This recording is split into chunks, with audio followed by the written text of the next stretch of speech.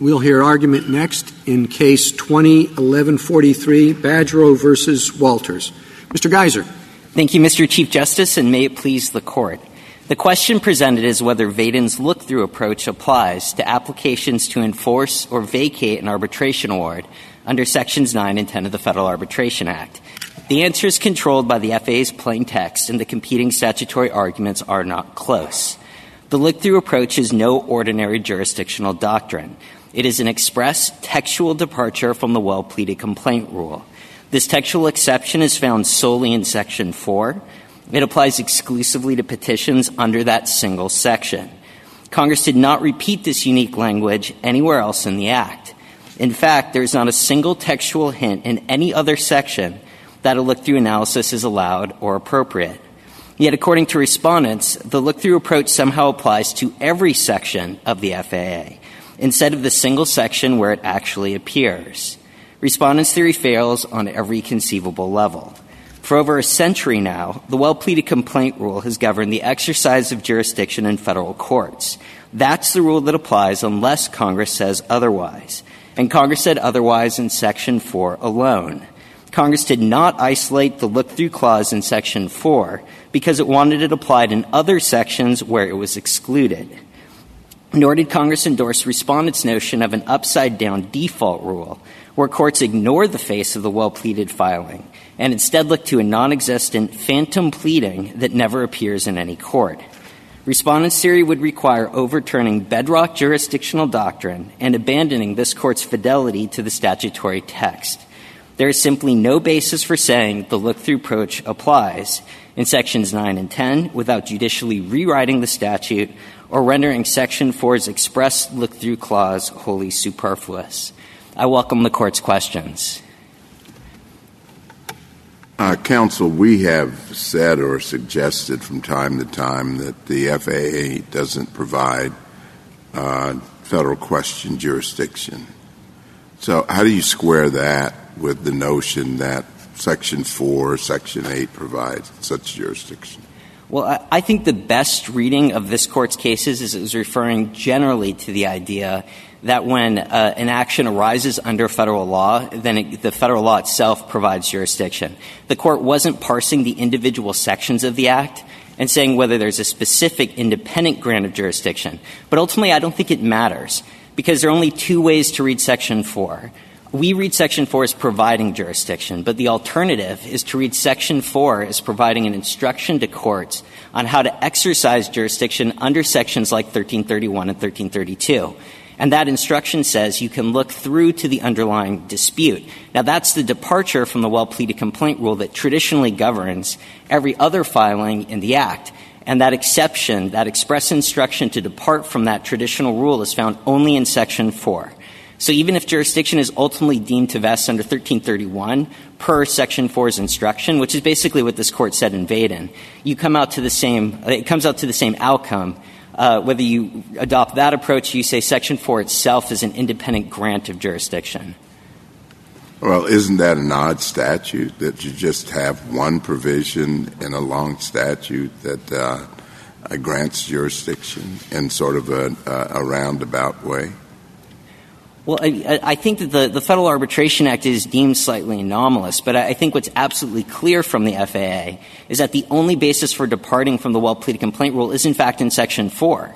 If Congress wanted that rule to apply to every section of the Act, it could have put it in a freestanding provision that applied globally, just like it did with Section 6 in saying that applications or petitions on the Act are treated as motions, or as it did in the international arbitration context under Section 203.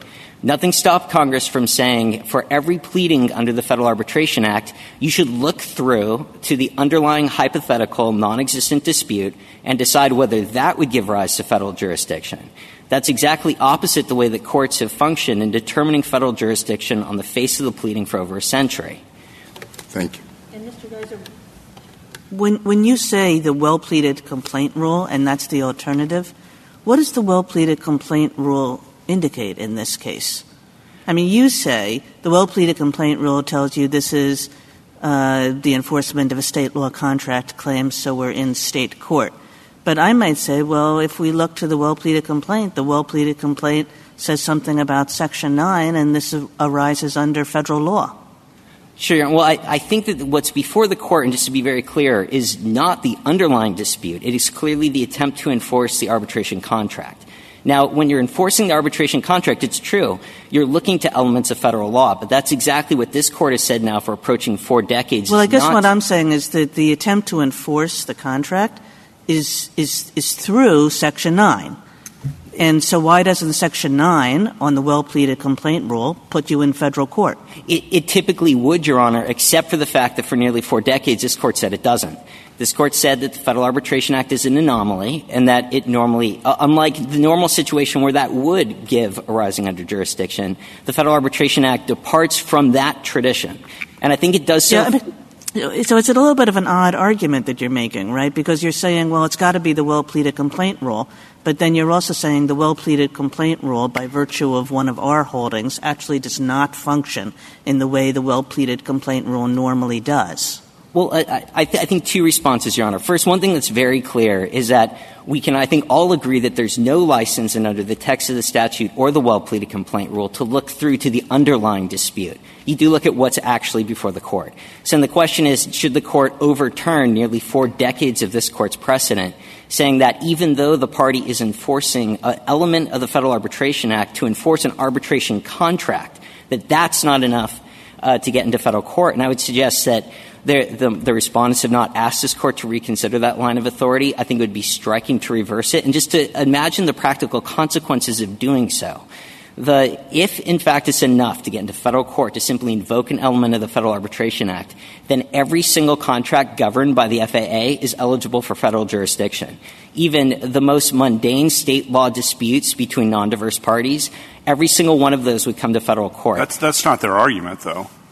Well, that isn't their argument, but their argument, I think, is that the look-through applies to at least some proceedings under the Act, that we've repeatedly said that the Act doesn't affect jurisdiction, however, and therefore you put those 2 things together, that look-through must apply to all the FAA proceedings. And anomalous as it is, there are Julius Cohen and the ABA interpreted this Act back in the 1920s as doing this anomalous look-through. And correct me if I'm wrong, but I've read those. Well, I disagree that that's what Julius Cohen was saying. Now, granted, that isn't even legislative history. It's actually a post-enactment article. But it's getting at what was the understanding of how the Act operated by people who were expert in the field at the time, because otherwise this seems pretty anomalous. But when you realize, well, the experts at the time thought this is how it works, it defeats the idea of how anomalous it is. So it's looked through all the way through. And I just don't know how you get around our repeated statements that the Act does not confer jurisdiction or affect jurisdiction, as Justice Thomas said, because if you take that as a given, then Section 4 can't do that either. Well, a couple points there, Your Honor. First, I don't think that Julius Cohen even was saying that the look-through approach applies to everything. He's saying you can apply the look-through approach to enforce arbitration agreements, which in fact is a reference to Section 4. So I don't read the non-legislative history, the post-enactment commentary by a single person, as actually saying that the look-through approach atextually applies to every single provision of the Act, even though Congress was very deliberate in putting it only in Section 4, and saying not only that, it wasn't even a freestanding sentence in Section 4. The look-through approach is intertwined directly with a motion to compel arbitration, and this Court in Vaden understood that to instruct courts to depart from the well-pleaded complaint rule for Section 4 alone and to decide whether then jurisdiction would vest under Section 1331 or 1332. So again, even if you disagree with our reading that Section 4, in fact, is an independent grant of jurisdiction, I think at the very least it's instructing courts how to... Isn't that the end? Sorry to interrupt, but isn't that the end of your case if we disagree with that? Oh, not at all, Your Honor. Okay. Not at Keep all. Going, because the alternative is in jurisdiction. We know from this Court's case law that jurisdiction has to independently arise from somewhere. That's somewhere Section 1331 or 1332 typically, unless it's an admiralty case, which are pretty easy under the Act. But under 1331 and 1332, as Vaden also confirmed, the well-pleaded complaint rule applies. So if you look to the face of the filing, it is not an attempt to adjudicate the underlying dispute. The only reason that you depart from that, and this is why Vaden said this text of Section 4 drives our conclusion, is because Section 4 itself instructs courts to depart from the well-pleaded complaint for purposes of compelling arbitration. It does not say that in Section 9. It doesn't say that in Section 10. Congress was well aware how to tell courts to retain jurisdiction on the back end if they want. That's, in fact, exactly what they did in Section 8.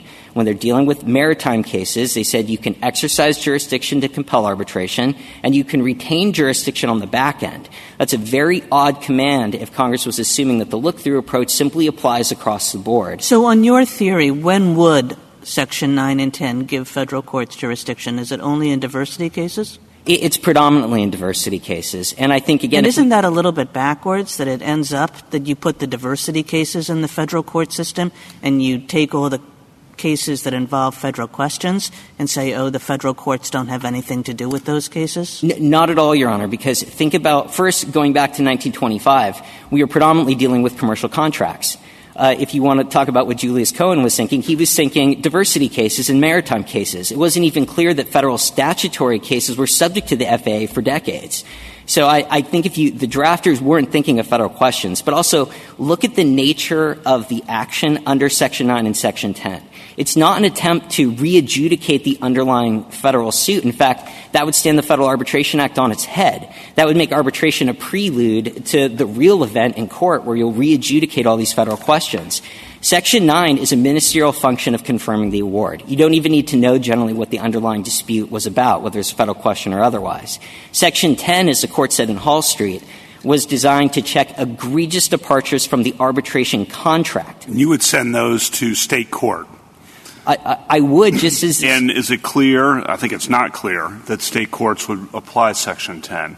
I think some state courts apply Section 10 nominally, others don't. So we're going to have a whole collateral thing of do the state courts have to apply Section 10, or what other standards do they apply? And this court in Hall Street said that's perfectly fine. In fact, in Hall Street and in Vaden itself, it reminded litigants that state courts, in fact, play a prominent role in enforcing the Act, and in large part, the Act is left to enforcement in the state courts. And Hall Street confirmed that most state courts apply standards that either are Section 10, they either apply the FAA directly, or they apply a state law standard that is a functional equivalent to it. Can you just explain? I'm just missing this. I've had trouble with it. Why would they have jurisdiction in diversity cases but not have jurisdiction in federal question cases? I think the idea, Your Honor, is that if you have non-diverse parties that are trying to vacate an award above the threshold amount, they can get into federal court. And we agree with that. That's the well-pleaded complaint rule. But in a federal question case, the pleading before the court under Section 9 and Section 10 is not the underlying case. It's the attempt to enforce the arbitration contract. It's saying, I want the arbitration contract enforced, not I want to adjudicate the federal question in the underlying case. And the odd thing is that we have Vaden.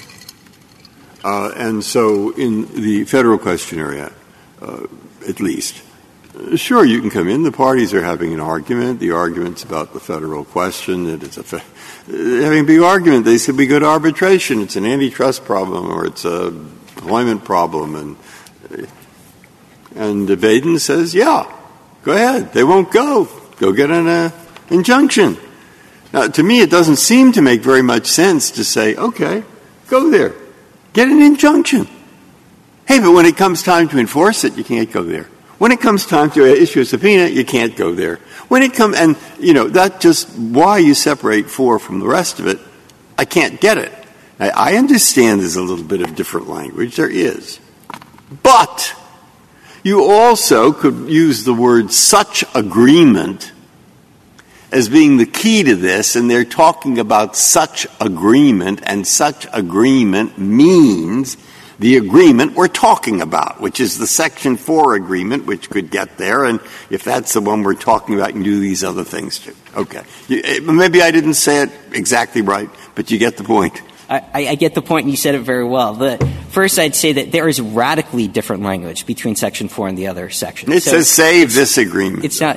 But I think there are other reasons not to do that. First, The Congress clearly framed these different provisions as standalone provisions. There's no requirement that a party invoke Section 4 on the front end. They can only invoke Section 9 or 10 on the back end. That's what happened in this case. The provisions are framed as standalone petitions or applications. Most of them have their own service requirements. They have their own statute of limitations, their own venue rules, their own even jurisdictional requirements in Section 4 and Section 8. This is not Congress thinking that you start at the beginning with Section 4 and a single court supervises it all the way through. In fact, you can have different federal courts enforcing different provisions of this Act. So this is clearly not a continuum. This isn't Congress thinking we need jurisdiction from the start to finish. But if that's the main argument, what we're doing here normally is we are having, let's call him an arbitration rat. There is the guy who loves arbitration, and then there is the rat who hates it, although he agreed to it. Okay? Now, he will express his ratitude in many different ways. First, he will not want to go in the first place.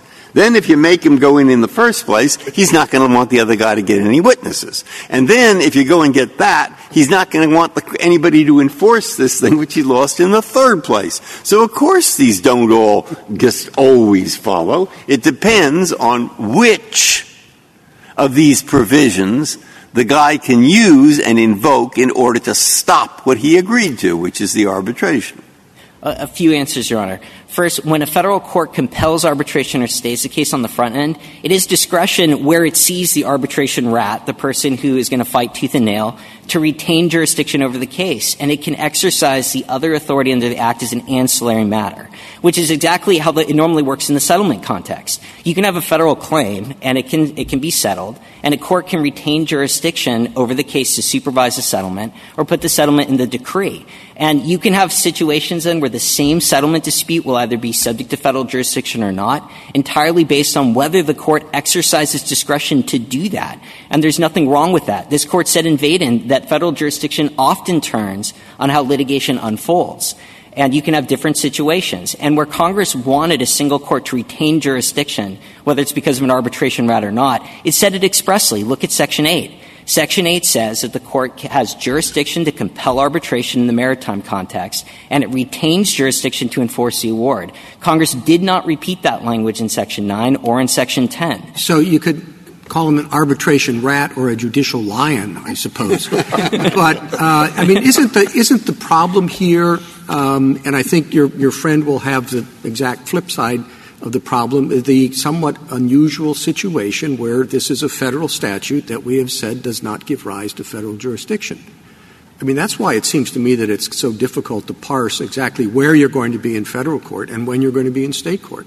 I do think that is an element of what's going on, but given that as a premise, the question then is, can you graft the look-through clause, which absolutely clearly applies in Section 4 and only Section 4, onto these other sections? Now, I think the reason you haven't heard my friend say that the court should reconsider that line of authority is because she's perfectly aware of what would happen if you were. Just to give an example, for the 12-month period that ended in March of 2020, there were 332,000 civil filings in U.S. district courts nationwide. So far this year in the AAA alone, they've adjudicated 380,000 arbitrations. And if you're to say that simply invoking any provision of the Act is enough, then what you have is anyone with a state law claim in non-diverse parties. Now, these 380,000 cases are all eligible for federal jurisdiction. That's not that's an amicus argument. That's not their argument. It isn't their argument, but their argument is now with so I guess of what relevance are those statistics, unless we're thinking of adopting the amicus position? Well, I certainly hope you're not. I was just trying to respond to the Chief Justice's question. But I do think, though, what you look at my friend trying to do then is thinking, well, we know it's not acceptable to say that everything comes in. So now we need to artificially limit it to a subset of cases. But that's the problem. This is an artificial limit. It's very clear that the Section 4 language simply does not apply in those other sections. And if the court is to say that wouldn't you, to pick up on Justice Breyer's questions, doesn't it make sense to have a uniform rule if you're not going to have, the Act itself confers jurisdiction, a uniform way to think about jurisdiction? The uniform way that I understood has always been thought about was you look through to the underlying controversy. It's pretty simple, and you do that kind of all the way through. Not that that's easy in every case, but at least that's the rule, and you don't get into these state court questions about does Section 10 apply in state courts, which I think is very tricky. Anyway. Well, first, Your Honor, you're going to get the question whether Section 10 applies under any reading because you have the state law case with the non-diverse parties. So that's inevitable. This case is not for better or worse, the last Federal Arbitration Act case the Court is going to see. But I also think, though, again, looking at it, it is not a uniform approach. This is an express textual departure, and I know Your Honor said the usual way is to look through. No, that's the opposite. The usual way is you look at the face of the pleading. And what parties are seeking to bring before the Court, whether under Section 4, Section 9, or Section 10, is not the underlying dispute. They're trying to adjudicate a specific performance right to the arbitration contract. One other textual point, they emphasize that Section 4 should be read as a venue provision. Can you address that? Sure. I think the easiest way to address that, Your Honor, is that it's directly at odds with Vaden. In Vaden, all 9 members of the Court looked at Section 4. It was framed as a jurisdictional provision by all 9 members of the Court. The word venue doesn't appear in either the majority opinion or the dissenting opinion. I think it's inconceivable that all 9 members of the Court simply overlooked that they were unwittingly construing a venue provision. And I think the reason they didn't overlook anything is because Section 4 is phrased in jurisdictional terms. It doesn't look anything like a normal venue provision. My friend says that there are actually 2 venue provisions in Section 4, and they contradict each other. The only case law support they have that Section 4 has anything to do with venue is a Seventh Circuit case that wasn't focused on the look-through clause. It was focused on a different sentence, 4 sentences after it, that is completely unrelated to the look-through provision, and in fact said the look-through provision does not provide venue. So it is truly, it's a very inventive theory, and my friend, who was a very able lawyer, came up with it because they realized that if they don't give the look-through clause some meaning in Section 4, and if the default is, as they say, that you always look through, then that clause becomes entirely superfluous. It serves I still have the same. Were you finished? Yes. I still have the same basic problem, if you want to add something to it. But arbitration goes on all over the world. Okay, there are arbitrators. They decide the case. And here is a fairly simple rule, finally.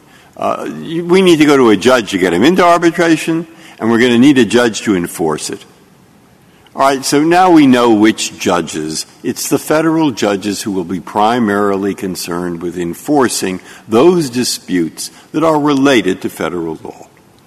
And that might be a lot of them.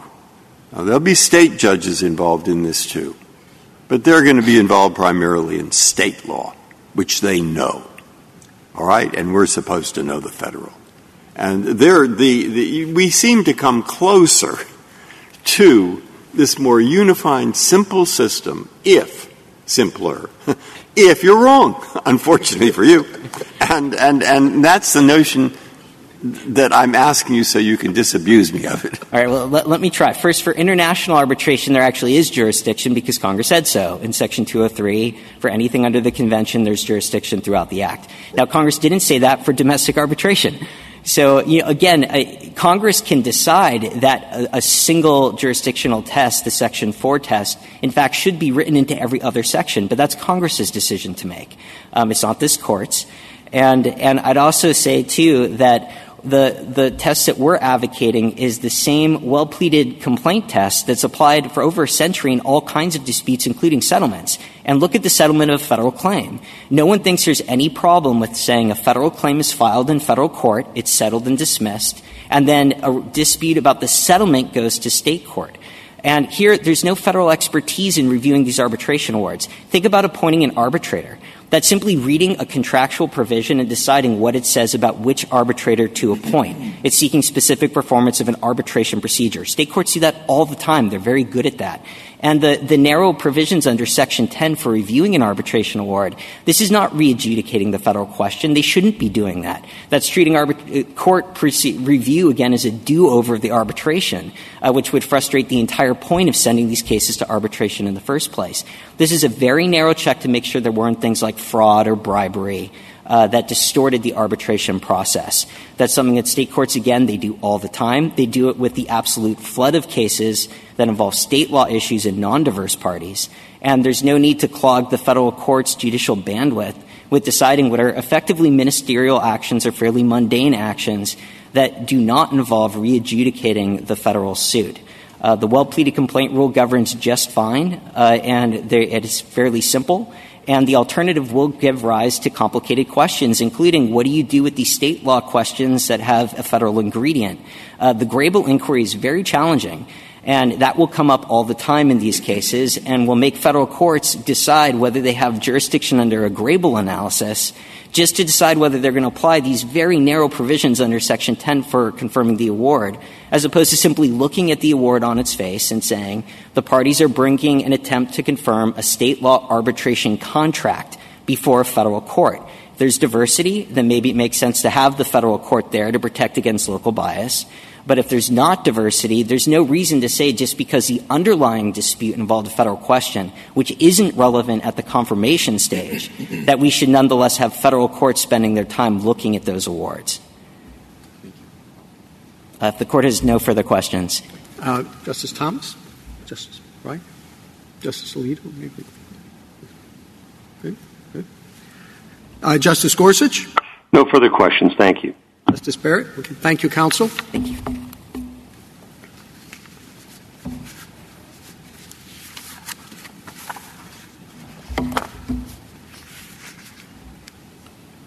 Ms. Blatt? Thank you, Mr. Chief Justice, and may it please the Court. If federal courts would have jurisdiction over the parties' underlying dispute, federal courts can hear motions to confirm or vacate arbitral awards resolving that dispute. First, the FAA's text treats requests to confirm or vacate arbitral awards as motions. Motions are not freestanding lawsuits that need an independent jurisdictional basis. Rather, motions seek relief within a larger controversy between the parties. Courts thus assess their jurisdiction by looking to that underlying controversy. Here, the FAA is structured sequentially to facilitate all stages of arbitration to resolve the same underlying controversy. Because FAA motions are adjuncts to that broader controversy, federal courts can hear FAA motions when they have jurisdiction over that controversy. Second, petitioners' approach would decapitate the FAA. The Act pervasively refers to federal courts, but in petitioners' world, federal courts can't hear most Section 9 and 10 motions.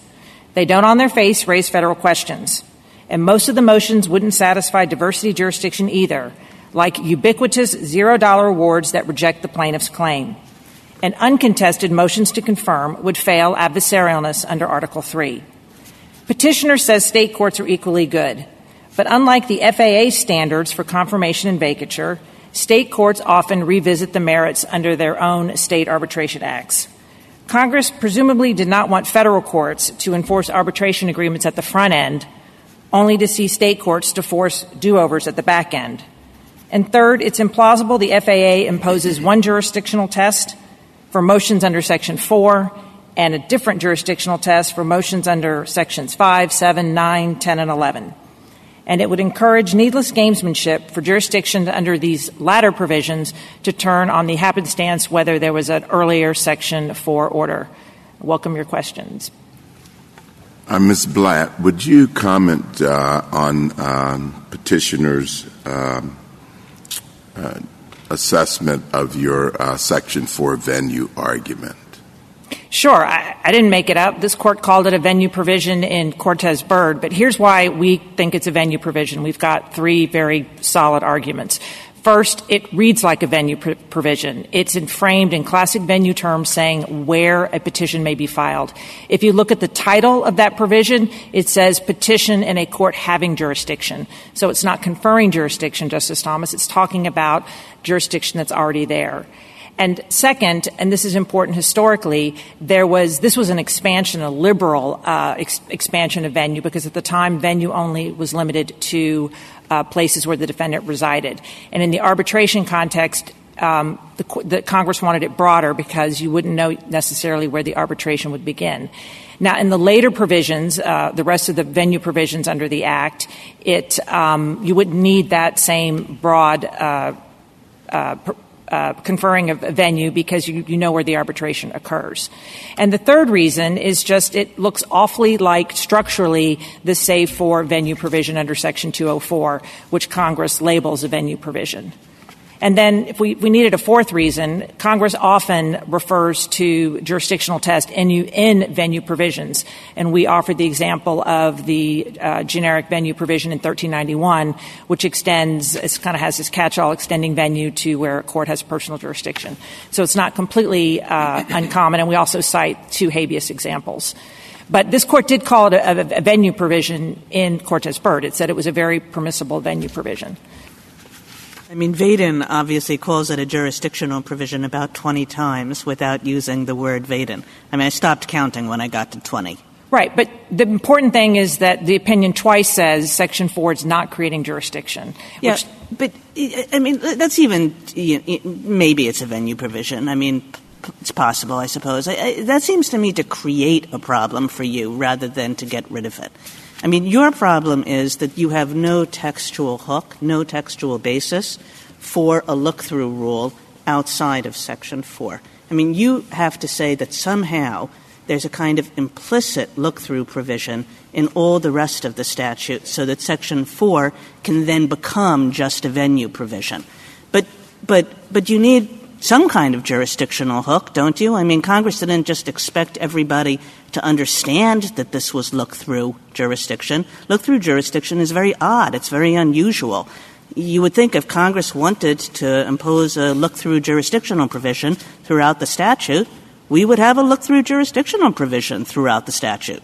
Sure, and that's why so much of our argument hinges on the fact that the statute is plastered with the words motion and application. When you get a motion for divided argument, you don't go around applying the well-pleaded complaint rule to your motion by the SG's office. You know that there's an underlying jurisdictional basis in the controversy before you. This entire act refers to the party's controversy, and then it uses the word motion in provision after provision, application.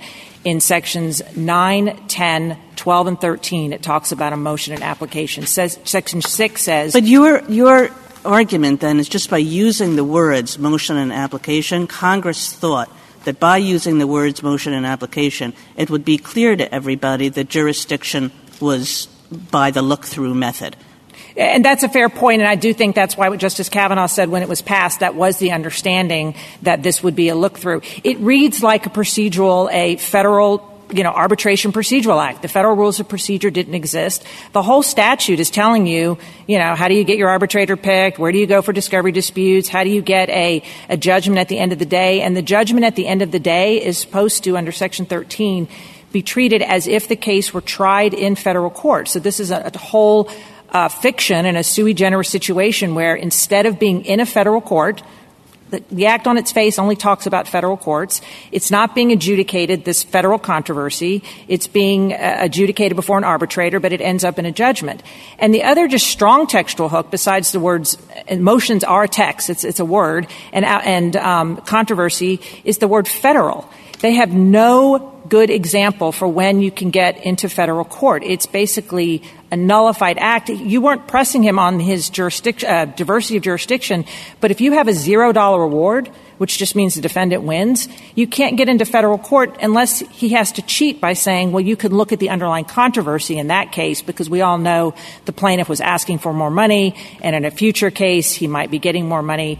And so he's got no other way, or to get to adversarialness. If you have an uncontested motion to confirm, the only adversarialness is the underlying controversy. Well, if the plaintiff is seeking $20 million and the defendant wins so that the award is $0, you don't say that $0 is the amount in dispute. You say that whether he's going to win or lose, it's $20 million. In his view, under this well-pleaded complaint, the face of the motion says nothing other than please confirm, and the court under Section 9 has no choice but to confirm. It doesn't look at anything else, especially if there's no contrary motion to vacate. So there's nothing on the face of the motion that mentions how much the plaintiff wanted. It just says, like this case just says on the award's face, all claims are rejected, defendant wins. There's nothing about the amount. To sort of go to the 30,000 feet perspective, the consequence of your position is to federalize a lot more of FAA actions, procedures, than it seems would make sense if you buy the idea that this is a statute that doesn't give generally federal jurisdiction. And what's wrong with his analogy to settlements? I I mean, you have a federal dispute. It's a federal case. You're in federal court. And you say, well, let's settle this. You reach a settlement. It's a contract. If there's a violation of that settlement, you don't go back to federal court. It's a state contract matter. You go to state court. Why isn't that just like what he's talking about here? Well, it's absolutely correct that Kekkonen, and I hope I'm pronouncing that correctly, says if parties settle and there's litigation over that settlement, but the court has already dismissed the case, collateral litigation over that settlement has to go to state court. And the reasoning behind that is because there's been a case-ending dismissal by the federal court, and at that point the federal court loses jurisdiction. Here, the analogy would not be the arbitral award. It would be the court order under Section 9 and 10 and 13 confirming the case and dismissing it. So if that's the right analogy, we still have a live controversy at the time there's a motion to confirm the award. And they really don't want to bring that settlement analogy anyway, because in that sense, everything leading up into the award would be part and parcel of a live federal controversy. But in terms of your first question about are we federalizing cases, I mean, this is the majority rule, although there's circuits that have gone the other way. And the only cases that we're talking about are going to federal court or federal question jurisdiction and diversity jurisdiction, with the option of being no cases going to federal court, and you have Congress passing a very odd act. And if I could just get into this bit about this being jurisdictional. So he's got two arguments, and I agree, Justice Kagan. I mean, Vaden, I just don't think the court had before it, even though it was mentioned at oral argument and mentioned in the briefing, the court didn't have this situation about what we're going to do about the rest of the act. Is there going to be a look-through? And so, but the court did twice say Section 4 is not jurisdictional. But the problem the other side has is they really don't want to live with the text, because if Section 4 is jurisdictional, they lose this case. And that's because no one could read that save for clause as an isolated grant of jurisdiction. It would only be jurisdictional because it's a carve-out written in words of limitation. In other words, if Section 4 has jurisdiction, it's only because it's taking away jurisdiction that would be conferred by the first section of that act. And this is a little bit of what the Chamber of Commerce was arguing in their brief. But that is to say the first question just says go file in any court without regard, put any motion in federal court, but then it takes away and says, but only if you have jurisdiction. So in that sense, you've got a limiting clause. Well, the only logical inference then is if that limiting clause is omitted from the rest of the sections, the rest of the act is broader. But I took that to not be your position. It's not our position. That is the consequence. If he wants to live by the text, he needs to die by the text, and he doesn't want to do that.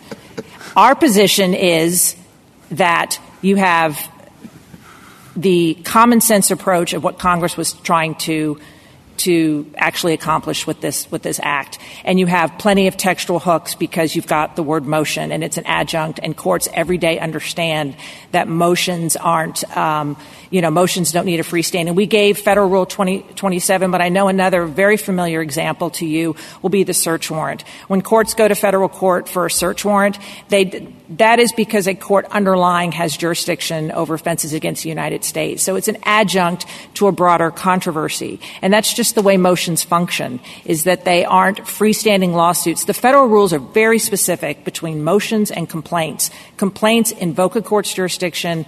They are a cause of action. A motion is just an adjunct. And but it doesn't say the application is a motion. It says it'll be heard as a motion.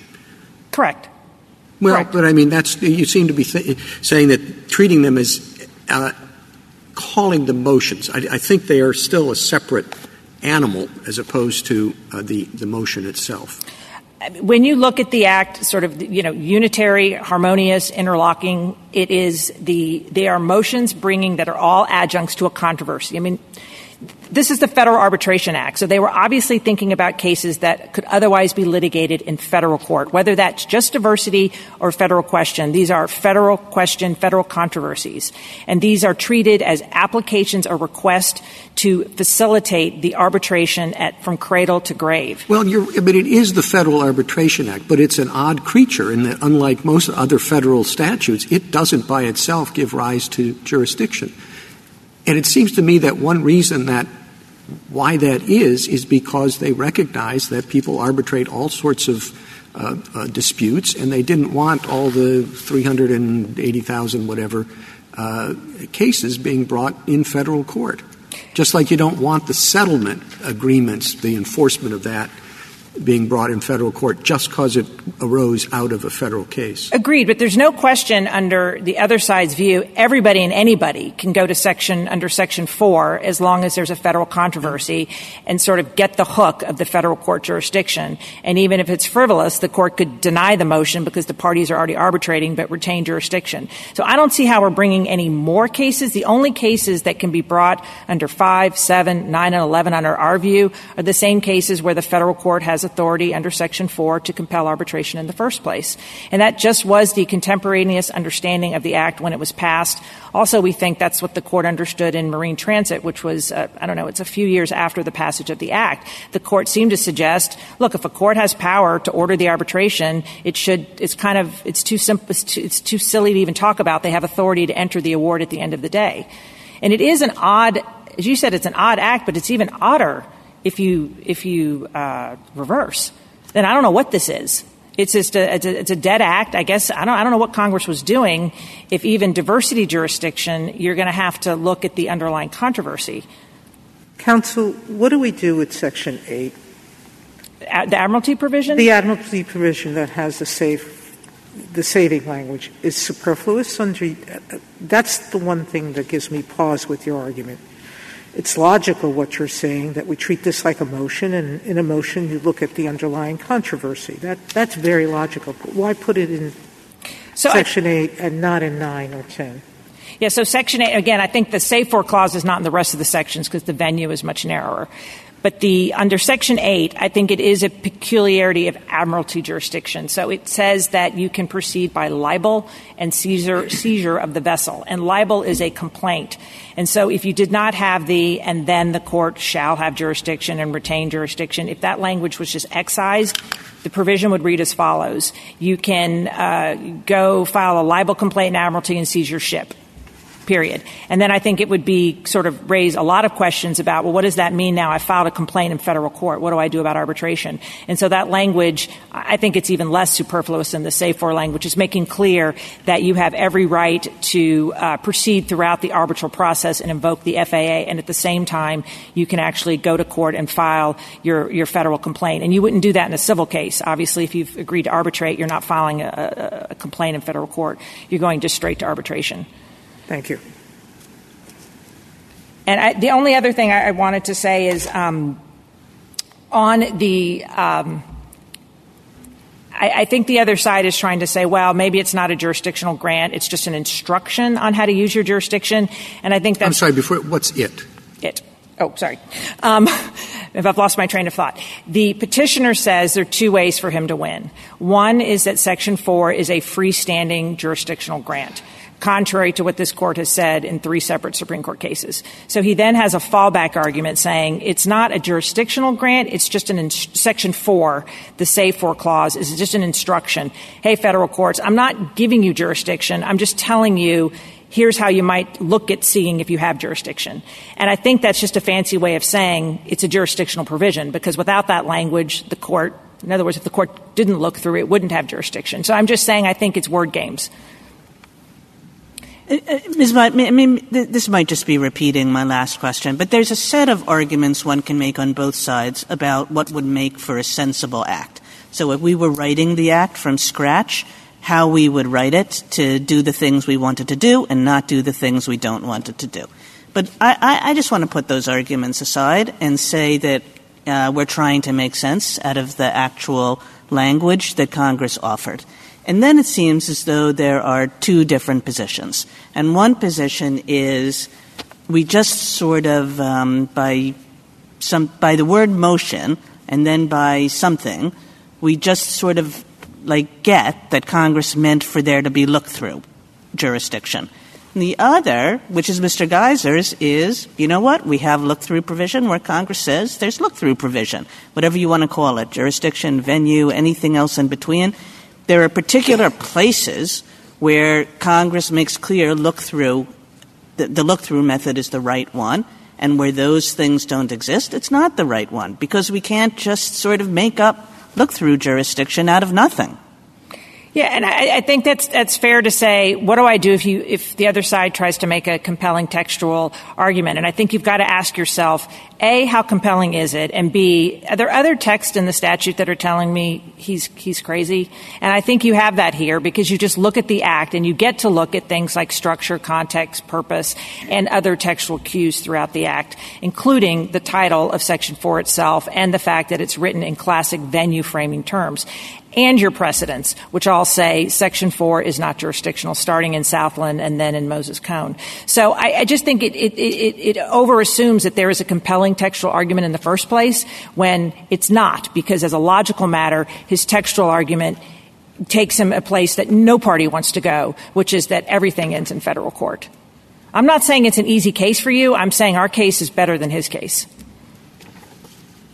You said the idea that our precedent precludes his case, it seems like the Moses Cone kind of precedent, which is that the FAA doesn't do anything with respect to jurisdiction, is equally a problem for you. Both of you are doing something with respect to federal jurisdiction. You're doing it by way of a default rule. He's doing it by way of a selective Section 4, Section 8 rule.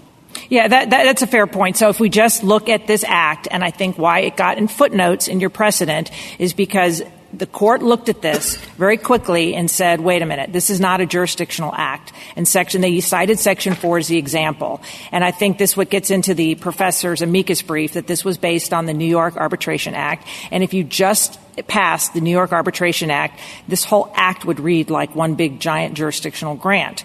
And again, I hate to do what this court did, but this court said, hey, wait a minute, you see that Section 4 and it says, the court already has jurisdiction or must have it. That's reflective of this can't be a jurisdictional grant. So, yeah, I'm using your precedent, but I think your precedent very quickly looked at the act and said it made a choice that this can't be what Congress intended. And it is what the drafter said he was doing. And sure, it's legislative history, but it is the 1925 contemporaneous understanding by the ABA too. And doesn't mention Section 4. It says how we're going to enforce arbitration agreements is going to be through, this look-through approach. And just in terms of textually, if you just start with Section 2, which you said is the cornerstone, that's what to me answered the case for me, is that Congress thought we're going to have a whole substitute for a federal controversy not to be litigated in federal court. We're going to take it out of not in front of a jury, but it left the federal court in at every stage to get to help to facilitate it. And so that's why there's not, a freestanding jurisdictional grant in the case. That's the best I got. Okay. Justice Thomas? Right. Justice Gorsuch? All set here. Thank you, Chief. Okay. Thank you, counsel. Rebuttal, Mr. Geiser?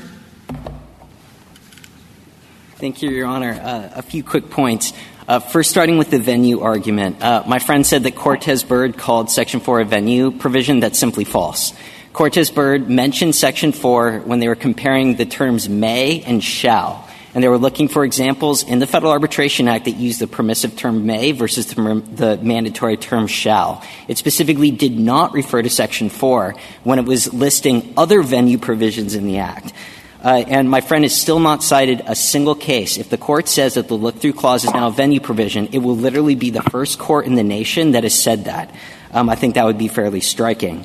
My friend said that our reading will decapitate the Federal Arbitration Act. I think that's odd because our reading is, in fact, the reading that was the overwhelming majority view in the country for a quarter of a century. The only courts that have started questioning whether our reading is correct is in light of this court's opinion in Vaden, and only because they said not because of any textual reason. They admitted their approach is profoundly atextual. They said as a policy matter, it seems to make sense that if the look-through approach applies at the start, it should probably apply at the finish. That is not the way that this court construes statutes, and it's a senseless reading of the statute itself. Again, Congress did not frame this as a continuum. These are independent, freestanding filings. My friend says that these are simply motions. Now, the Chief Justice is exactly correct. Section 6 does not say that these applications and petitions are motions. It said they shall be handled like motions. And as the court said in Hall Street, that's simply to streamline the proceeding. And Hall Street said in the next words it used, I think, underscores our point. It said it streamlines the proceeding so that the party doesn't have to file a separate contract action. It's making clear that it's just an independent way to get a specific performance request to enforce an arbitration contract before the court. And to the extent that my friend says that this is a motion is an adjunct to this missing underlying case, my friend's exactly right that typically when you have a jurisdictional anchor, you have an actual federal case in an actual federal court. The court doesn't say, do I have jurisdiction over every subsequent motion? But you need the initial federal case. I'm not aware of any precedent that this court's in this court's jurisprudence that says you can pretend there's a case in court. That's not the way it works with ancillary jurisdiction, as the court made clear in Peacock versus Thomas. It's not the way it works with settlements. A settlement is certainly adjunct to the underlying federal case. But if a party settles a federal claim and then shows up into court with a dispute about the settlement, they certainly can't say, well, this is a motion that's adjunct to our missing federal case. Please assert jurisdiction. Kekkonen squarely rejects that position. I think this court would have to overturn Kekkonen to accept my friend's version of it.